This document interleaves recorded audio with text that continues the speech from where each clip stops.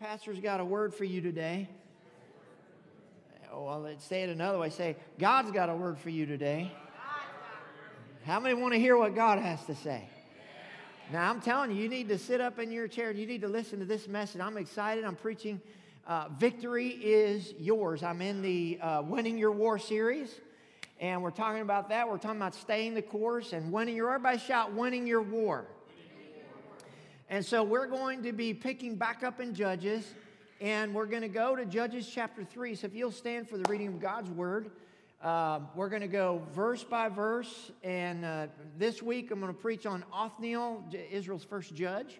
I'm excited about that. I had to really dig. I like to pick characters in the Bible that there's not much written about, but they're in the Bible. Why are they there? Why did God take the time to mention them? And so we're going to flesh that out today. Next week I'm going to follow him with Ehud. And we're going to talk about him, and we're going to talk about Deborah and Jael. We're going to talk about Shamgar. Shamgar is only one verse attributed to him, but we're going to preach a whole message on him before it's over with. So we got a lot of good things coming. Amen?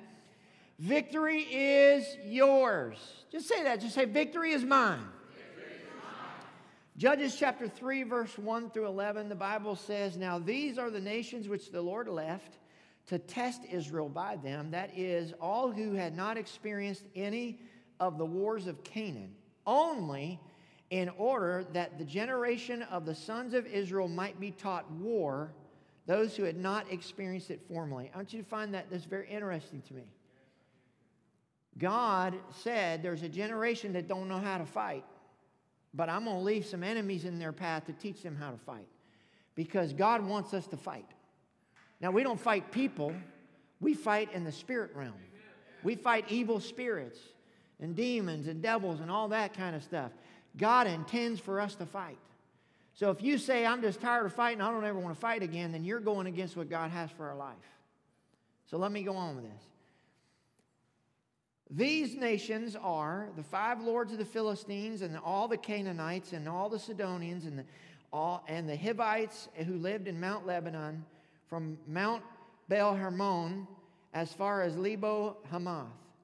They were for testing Israel to find out if they would obey the commandments of the Lord, which he had commanded their fathers through Moses. The sons of Israel lived among the Canaanites, the Hittites, the Amorites, the Perizzites, the Hivites, the Jebusites, and all the otherites. And they took their daughters for themselves as wives and gave their own daughters to their sons and served their gods. Uh-oh, it's going south quick. The sons of Israel did what was evil in the sight of the Lord and forgot the Lord their God and served the Baals and the Ashtaroth. That was the gods, the pagan gods of the day. Then the anger of the Lord was kindled against Israel, so that he sold them into the hands of Cushan-Rishathaim, king of Mesopotamia, and the sons of Israel served Cushan-Rishathaim 8 years. Now that word served there means they were slave to. So instead of serving God, they have now become slaves to a pagan evil king. When the sons of Israel cried to the Lord, that word cried there means it's to cry out. It's an assembling together and a proclamation of Christ. Basically, it was a big prayer party, a prayer meeting essentially, where they cried and they desperately pleaded for God to help them.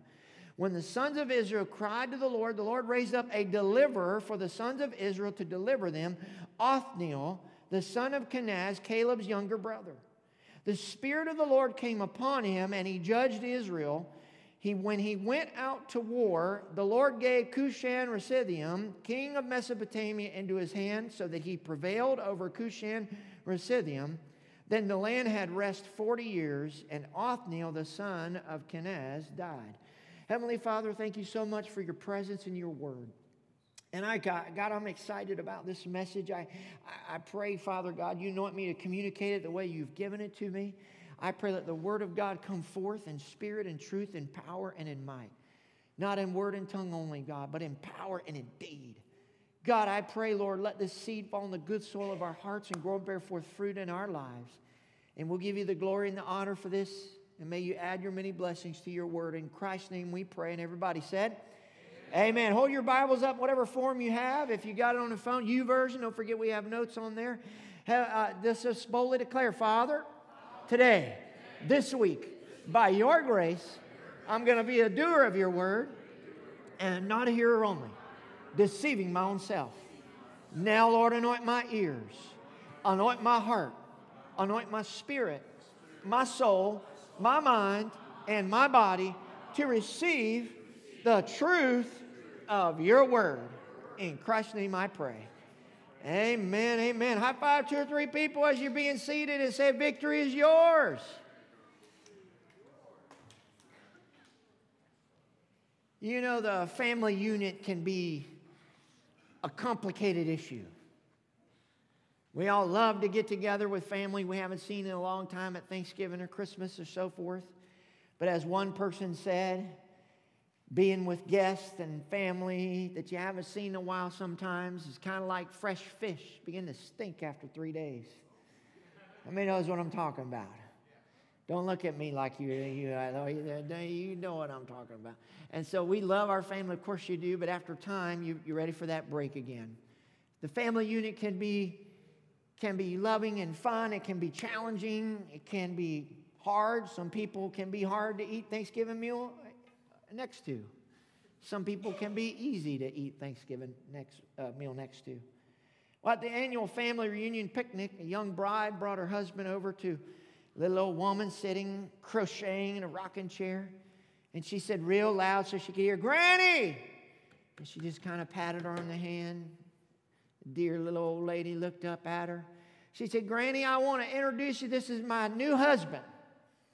Well, Granny just kind of looked at him and stared at him and stared until it got very uncomfortable. And she said, "Do you want children?" He was kind of taken back by her bluntness and by her staring a hole through him. And he said, "Well, yeah, as a matter of fact, I do. I want children very much." Well, she looked around scornfully at the troop of children around 6 picnic tables, looked back up at him, and she said, "Try to control it." The family unit can be interesting. Families on vacation can be interesting. You know, who can forget Winston Churchill's immortal words? "We shall fight on the beaches. We shall fight in the landing grounds. We shall fight in the fields and in the streets. We shall fight in the hills." One person said, "That sounds like my last family vacation." We fought everywhere. How many know what I'm talking about? What you do matters to future generations. It inspires them to do great things for God. The inheritance that God gave to Caleb was a land called Hebron or Kiriath Arba, which was the land of the giants. Arba was the father of Anak, which was the Anakites or the giants. And Caleb went to the mountain to take his hill, but he knew he needed help. So we find if you cross-reference Judges with Joshua, you get a lot of the same stories. Joshua chapter 15, verse 13 through 16 tells us a little bit about him looking for help. In accordance with the Lord's command to him, Joshua gave to Caleb, son of Jephunneh, a portion in Judah, Kiriath Arba, that is Hebron. Arba was the forefather of Anak. And from Hebron, Caleb drove out the 3 Anakites, Sheshai, Ahiman, and Talmai, the sons of Anak. So he drove all the giants out. From there he marched against the people living in Debir, formerly known as Kiriath Sefer. And Caleb said, "Okay, I need some help." He said, "I will give my daughter Aksah in marriage to the man who attacks and captures Kiriath Sefer."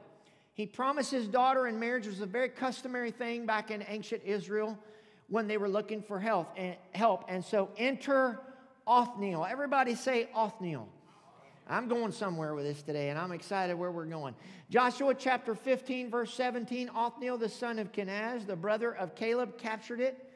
So he gave him Aksah, his daughter, as a wife. He was the son of Caleb's younger brother, so he was his nephew. In those days, it was okay for the nephew to marry within family. It wasn't until later that they began to branch out and marry outside of the family because they were a small group of people. He led a battalion of soldiers under his command and conquered the city. His name, Othniel, this is where it starts to get good, means the Lion of God or the force of God. Now that's something to write down right there. His name means Lion of God. Everybody say that with me, Lion of God. Now, if you study lions, you will find that they are the king of the jungle. I've watched many, many programs on lions. I've never seen yet an animal attack the lion. It's always the lions attacking the animals. Now, you might have a little lioness cub that maybe some hyenas get around and get, but full-grown lions, when they're in a pride, they don't get attacked. They are the ones to attack. I want to tell you something. Just like Othniel, we are lions of God as well. Let me say that again. Just like Othniel, we are lions of God as well. As a matter of fact, we serve the Lion of the tribe of Judah.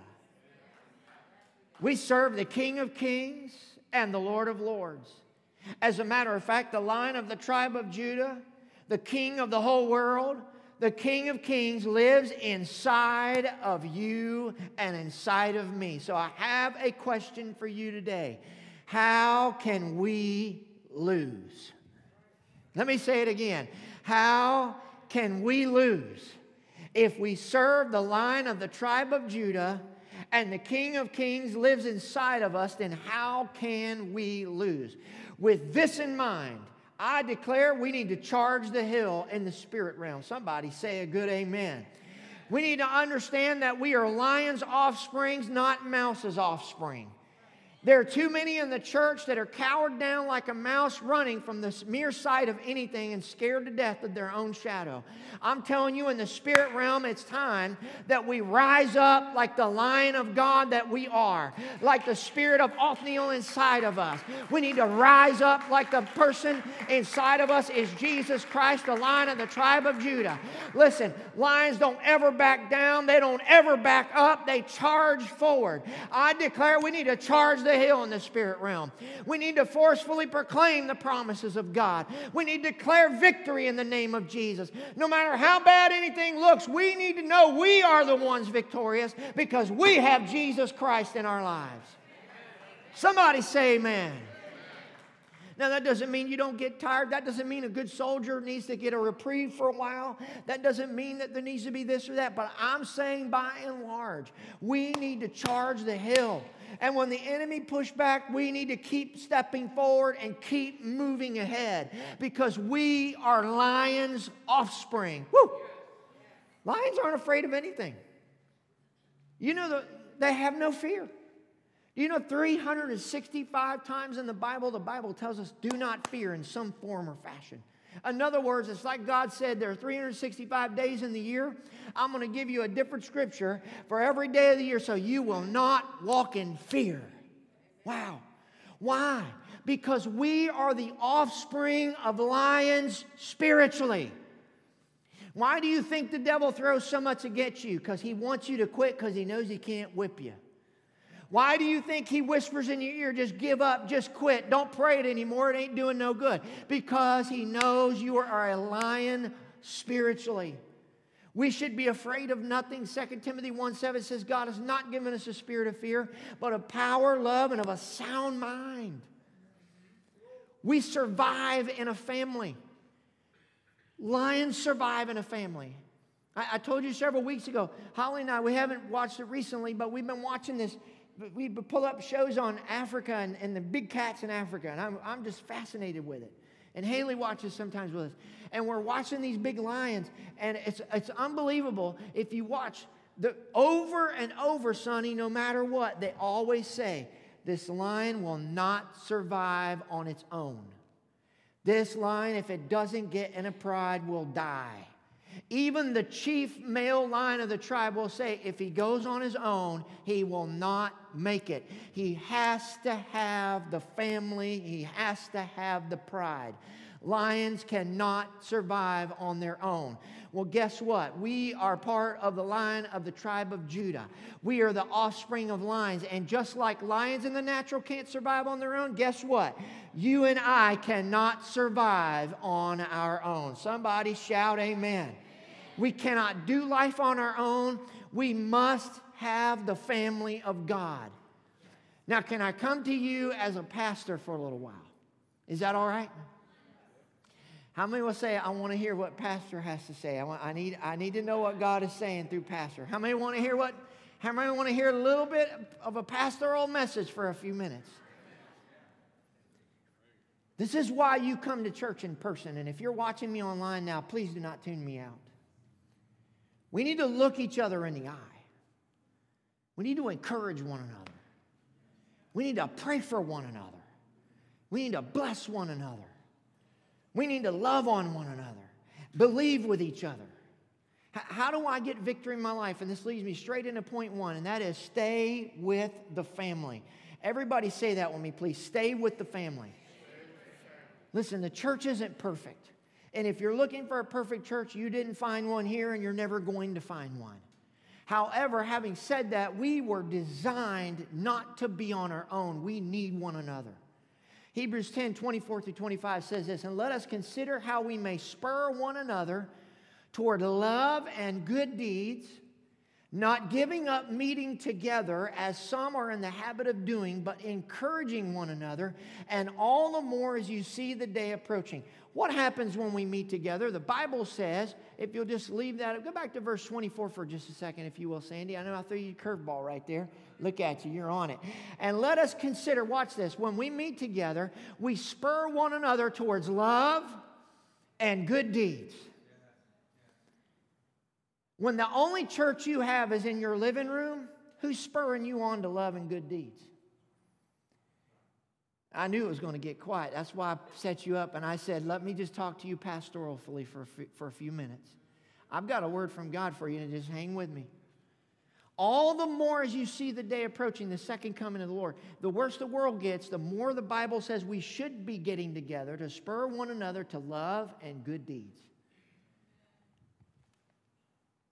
Some people say, listen, I've heard this, I don't need to be in the church, Pastor, because I am the church. Well, let's examine that for a minute. 1 Corinthians 12, 4 through 6 says this, there are different kinds of spiritual gifts, but the same Spirit is the source of them all. There are different kinds of service, but we serve the same Lord. God works in different ways, but it's the same God who does the work in all of us. Slip down in the same chapter, 1 Corinthians 12, 27 through 31. All of you together are Christ's body, and watch this, and each of you, are you an each? Are you a you? Poke your neighbor, say you. Poke your neighbor, say each of you. Poke your other neighbor, say he's talking to you. Look to the other neighbor, say he's talking to you. Watch this. Each of you is part of it. Here are some of the parts God has appointed for the church. I want you to catch this. You've got to catch this. I need you to pay attention for the next few moments very closely. Here's some of the things he said. Here's some of the parts. He said, first are apostles, second are prophets, third are teachers, then those who do miracles, those who have the gift of healing, those who can help others, those who have the gift of leadership, those who speak in unknown languages or speak in tongues. Are all apostles? Are all prophets? Are all teachers? Do we all have the power to do miracles? Do we all have the gift of healing? Do we all have the ability to speak in unknown languages? Do we all have the ability to interpret unknown languages? Of course not. The Bible says, of course not, exclamation point. Now we look at that and we say, well, Paul wrote that. No, the Holy Spirit wrote that. You know what the Holy Spirit is saying? Nobody has all the gifts. So you should, watch this, earnestly desire the most helpful gifts. So watch this. Each of us, listen closely, when we are in church, bring different gifts to the table. Brother Dale Andrus, you have a different gift than I do. Sonny, you have a different gift than I do. Tracy, you have a different gift than I do. I got a different gift than you. And you, and you, and you. And everybody in here, we all have different gifts in different ways. When we come to church together like this, we all bring our gifts to the table as parts of the body of Christ. So if you're, listen to me, don't tune me out if you're watching me online now. So if your church is you alone in your house, then you're missing out on all the other gifts you don't have. Let me say that again. So if your church is church alone in your home every week, you're missing out on all the other gifts you don't have but need. It's like getting a Christmas gift that you never get to open. Or it's like going to a gift exchange, but the person who drew your name doesn't show up, so you're the only one that goes home without a gift. That's what happens when we decide not to come. Listen, everybody misses for vacation and sickness and those kind of things. but regularly attending church. There's a reason God puts us in a body and tells us to meet together, because there's other people out there that need your gift.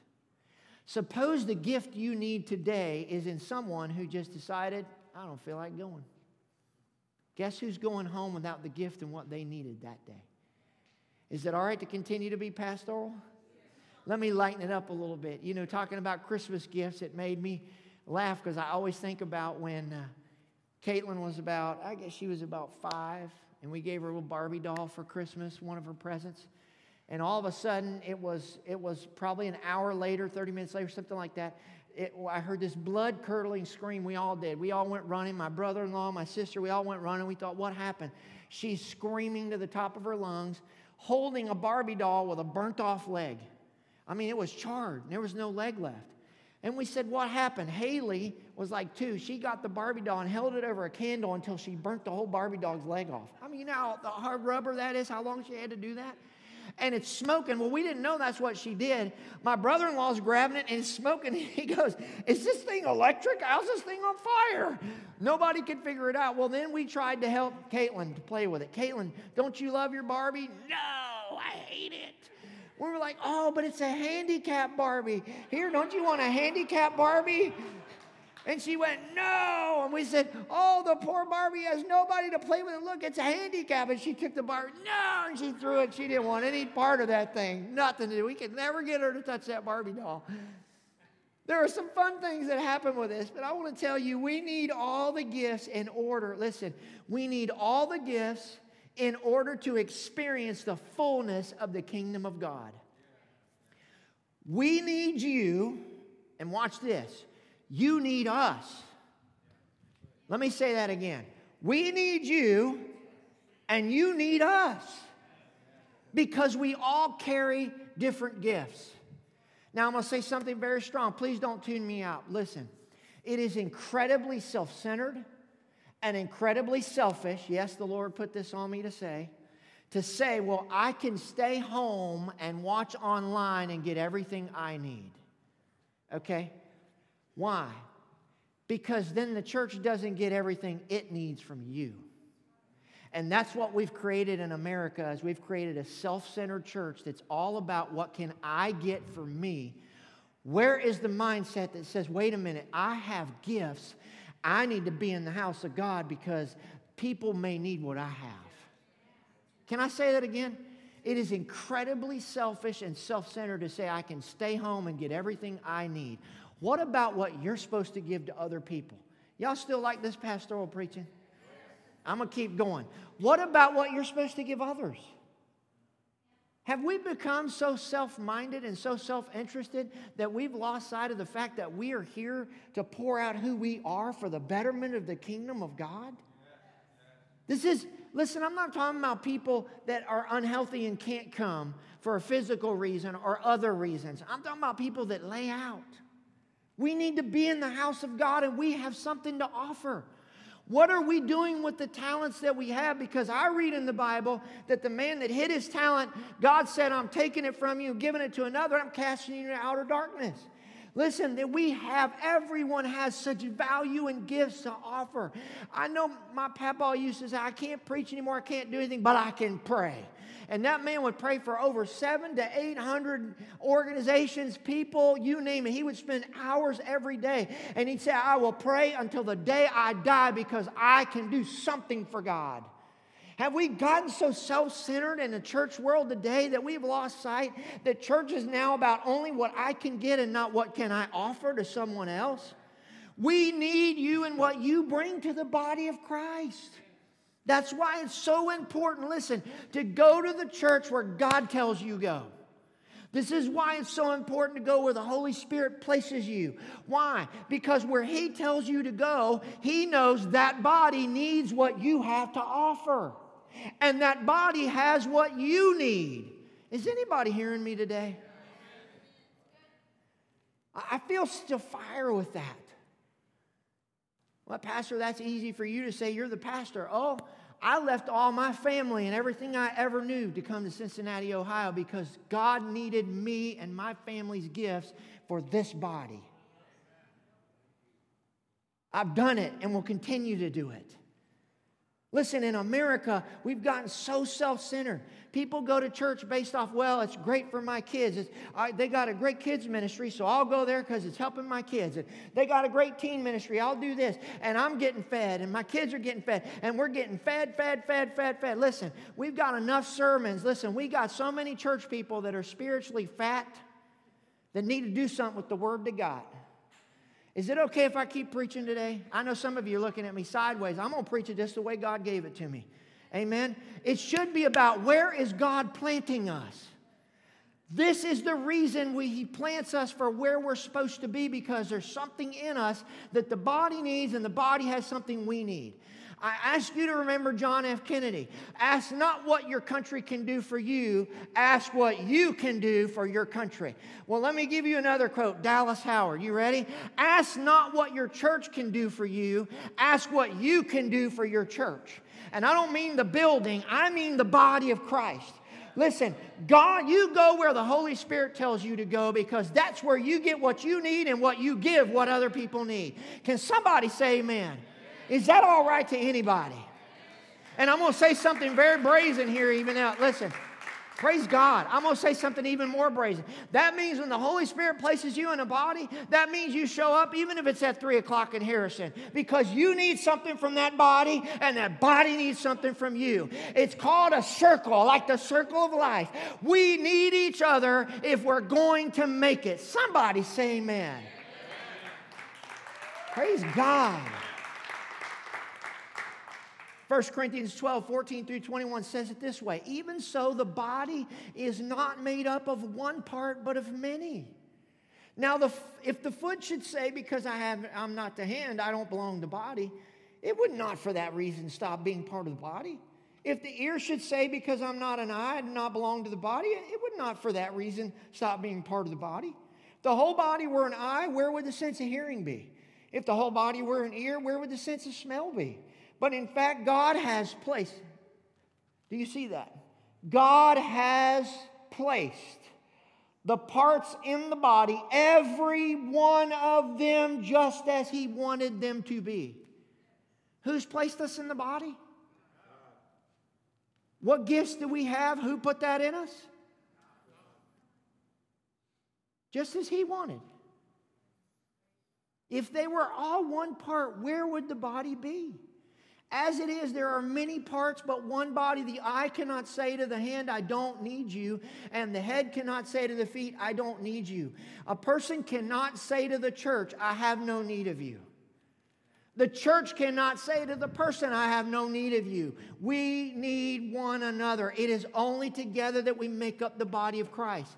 Now listen, Jesus Christ was our example. And you know what? He loved the church. Look what Luke 4:16 says. Watch this. So He came to Nazareth, where He had been brought up, and as His custom was, He went to the synagogue. He went to church on the Sabbath day, on the day they would go to church, and stood up to read. His custom was to be in the house of God. I have a question. Is your custom to be in the house of God? Are you a sporadic from time to time attender, or is it your custom to be in church? They knew where Jesus was and where He would be. Here's a good barometer. Ask your children what some of your family customs are. If they say, well, we go to dinner, we watch movies on Thursday night, but they never mention church. I'm going to say something strong, but I'm going to say it the way I feel it in my spirit. Then can it be said that your family's not Christ-like? Because Christ was in church.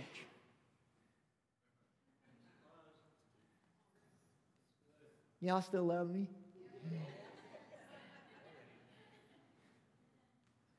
Pete, I'm going to need bodyguard today. I feel it. I sense this. I don't know what gives it away, but I feel it. If Christ was always in church, but we're not, in that aspect, we're not Christ-like. Now again, everybody misses for vacation, sick or whatever. Jesus, I'm sure, missed from time to time for whatever reason. But listen, His regular custom was. Say, well, Pastor, I'm a regular attender. If your definition of regular attender is once a month, then that is not Christ-like. I better keep going. Recently, I was with a family, and I thought it would be cute to ask the 6-year-old to pray. I said, hey, would you like to pray over the meal? And she looked up, and no uncertain terms. She's raised in church, goes to church every Sunday. Family loves God. They read the Bible, the whole deal. She looked up. She said, oh, no, we don't do that anymore.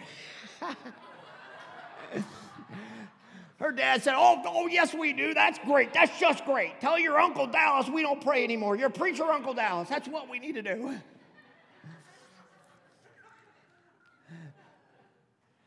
Would your Sunday worship and your small group attendance make others say your custom is to regularly be in church?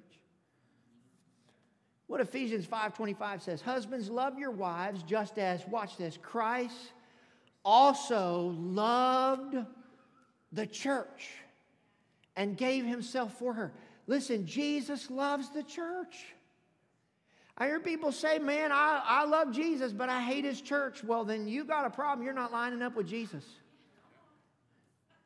If you love Jesus and you hate his church, then you're not like Christ-like, because he loves the church. He loves when we gather together.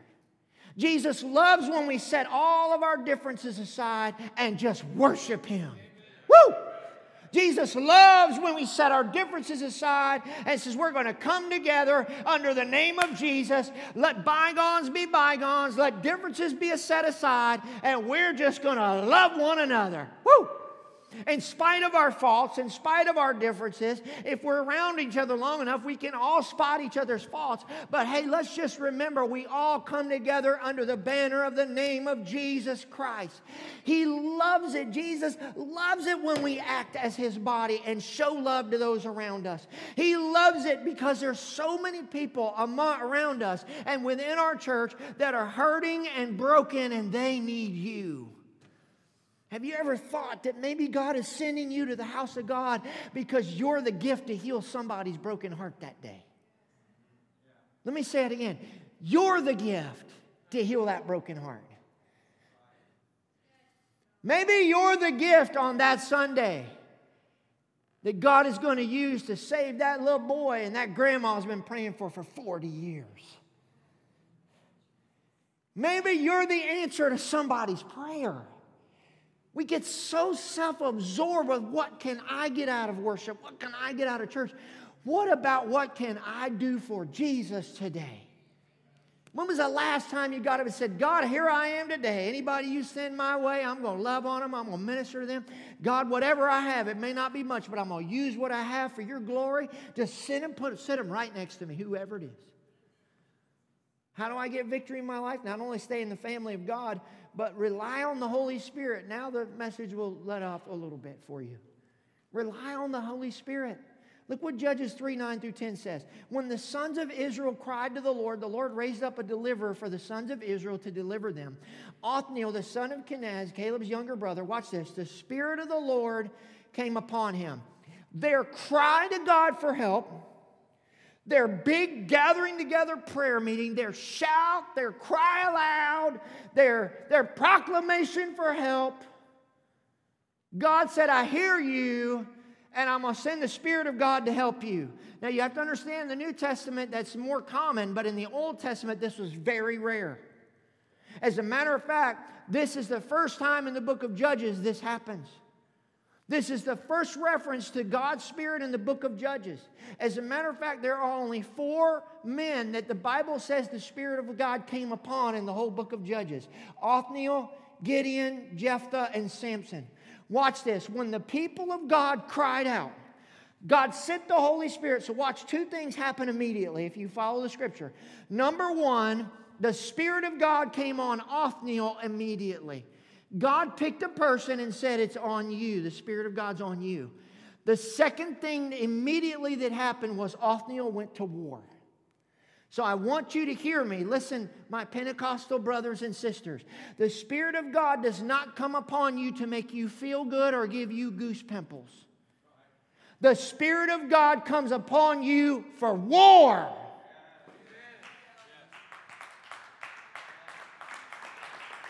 Amen. Now, this isn't the Old Testament. We're not fighting people groups. This is the New Testament, and Ephesians 6:12 says we don't wrestle against flesh and blood, but against principalities, against powers, against the rulers of the darkness of this world, against spiritual wickedness in high places. Listen, God doesn't fill you with His Holy Spirit for you to sit on it and worship and feel good and do nothing. He commands us for war.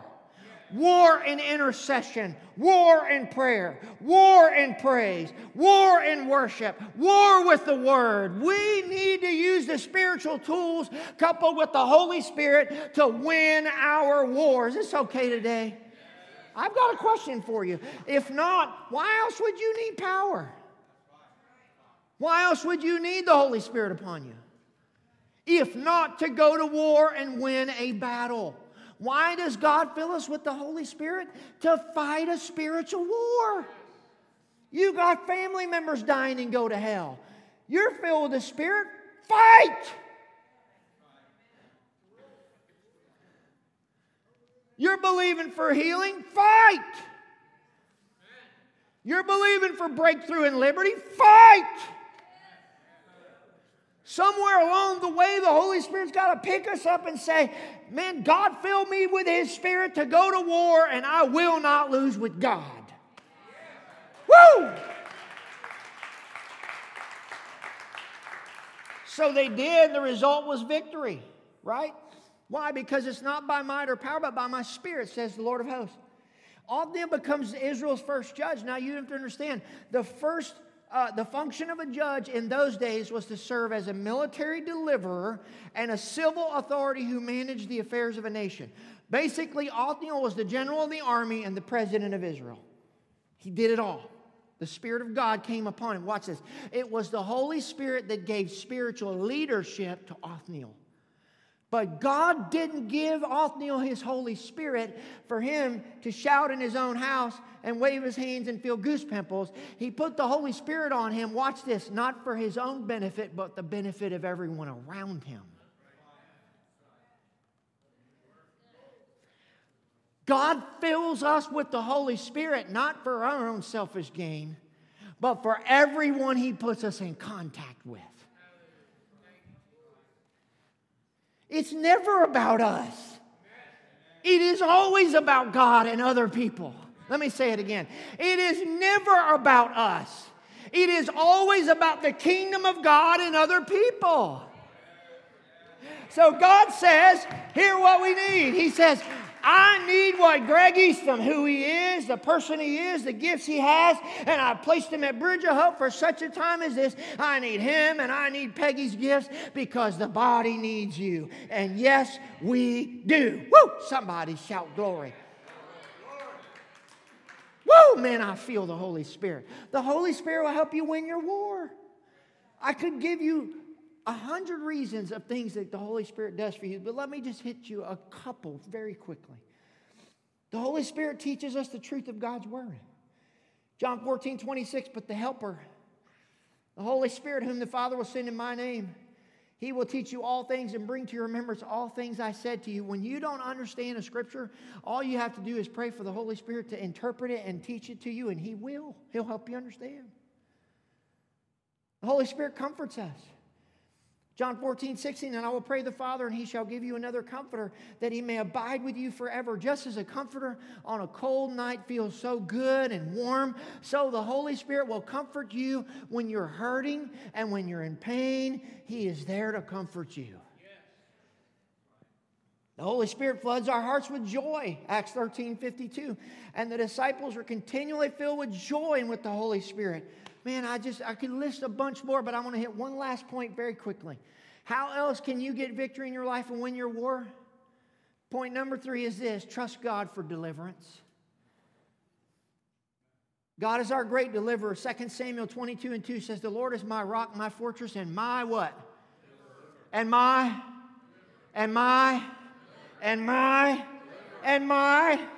I got a question. How many of you have ever been delivered or something? You ever been delivered of alcohol or drugs or lying or cheating or stealing or pornography or gossip or slander? Raise your hand up. Have you ever been delivered?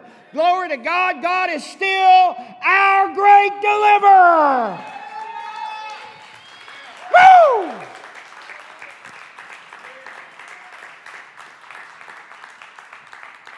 John Patton, a missionary in the New Hebrides, it's so hard to pronounce. It looks like Hebrides, but it's Hebrides Islands, was surrounded one night by locals, and they were mad, and they were ready to kill him. They were going to burn the house down, get him to run out and kill him.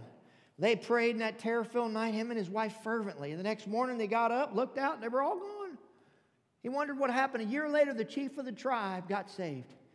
He remembered the night. He said, hey, I got a question. A year ago, you were coming to burn my house down and kill us. Why did you leave? He said, well, it was all those men standing around your house. He said, men? It was just me and my wife. He said, oh, no, it wasn't. He said, there were big, huge armed men with swords circling around your place, and we were terrified, so we ran for our lives. My God, He's still our deliverer. I said, He's still our deliverer. I wonder how many times, listen, you think you know the attacks you've been under. I want to tell you, how many times has the devil showed up to your house and said, well, we better keep on packing because there's some angels with flaming swords in every direction, and we better not mess with them today. You better hit the road because we're going to get our tail whooped. How many times the devil had an accident put your way, and you didn't even know it, and God put angels around you, and then you never even knew there was a possible accident. And the list could go on and on and on. I said, God is still our great deliverer. Woo! Here's just a few things, and we'll close with a neat little story, and just a few things God will deliver you from. God will deliver you from all temptation. Wow. 1 Corinthians 10:13, no temptation has overtaken you except what is common to mankind, and God is faithful. He will not let you be tempted beyond what you can bear. But when you are tempted, He will also provide a way out so that you can endure it. I come to tell you, God will give you a way out of temptation. God will also deliver you from evil works. Look what 2 Timothy 4:18 says, and the Lord will deliver me. Whew. I said, and the Lord will deliver me. I said, and the Lord will deliver me from every evil work and preserve me for His heavenly kingdom. To Him be glory forever and ever. Amen. I love that. Pastor, I got to quit cussing. God will deliver you from that evil work. God, Pastor, I got to quit. I got to quit watching pornography. God will deliver you from every evil work. Pastor, I got to quit slandering everybody. God will deliver you from every evil work. Pastor, I lie all the time, even when I don't have to. God will deliver you from every evil work. Pastor, I really got to quit sleeping around on my spouse. God will deliver you from every evil work. What I'm here to tell you is there is no bondage God can't deliver you from. There is nothing you can't be free from. He is the great deliverer. Woo!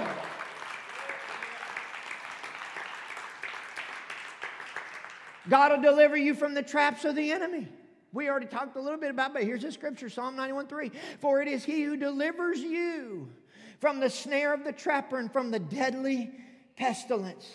God will deliver you from intimidation and fear. Jeremiah 1:8 says it this way. Why is there two there? Well, here's what Jeremiah 1:8 says. Do not be afraid of their faces, for I am with you to deliver you, says the Lord. God will deliver you, in closing, even when it seems like He won't. Do you trust God to deliver you despite the circumstances you see?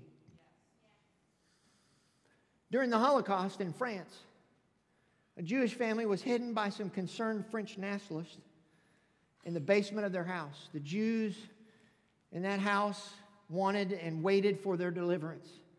At the end of the war, they survived. The French people had spared their lives. The war was over. Their lives were saved. When they left the house, the French nationalists went down in the basement to which they had not been down there, and they found these words scribbled on the wall. I believe in the sun even when it doesn't shine. Whew. I believe in love even when it is not given, and I believe in God even when He is silent. Whew. Now, this is just a mix-mash type of message here today. 1 point, stay with the family of God. 1 point, rely on the Holy Spirit, the power of the Holy Spirit. And third, trust God to be your deliverer. Othniel did all those things. And the Bible says that God gave Israel total victory and their land had rest for 40 years.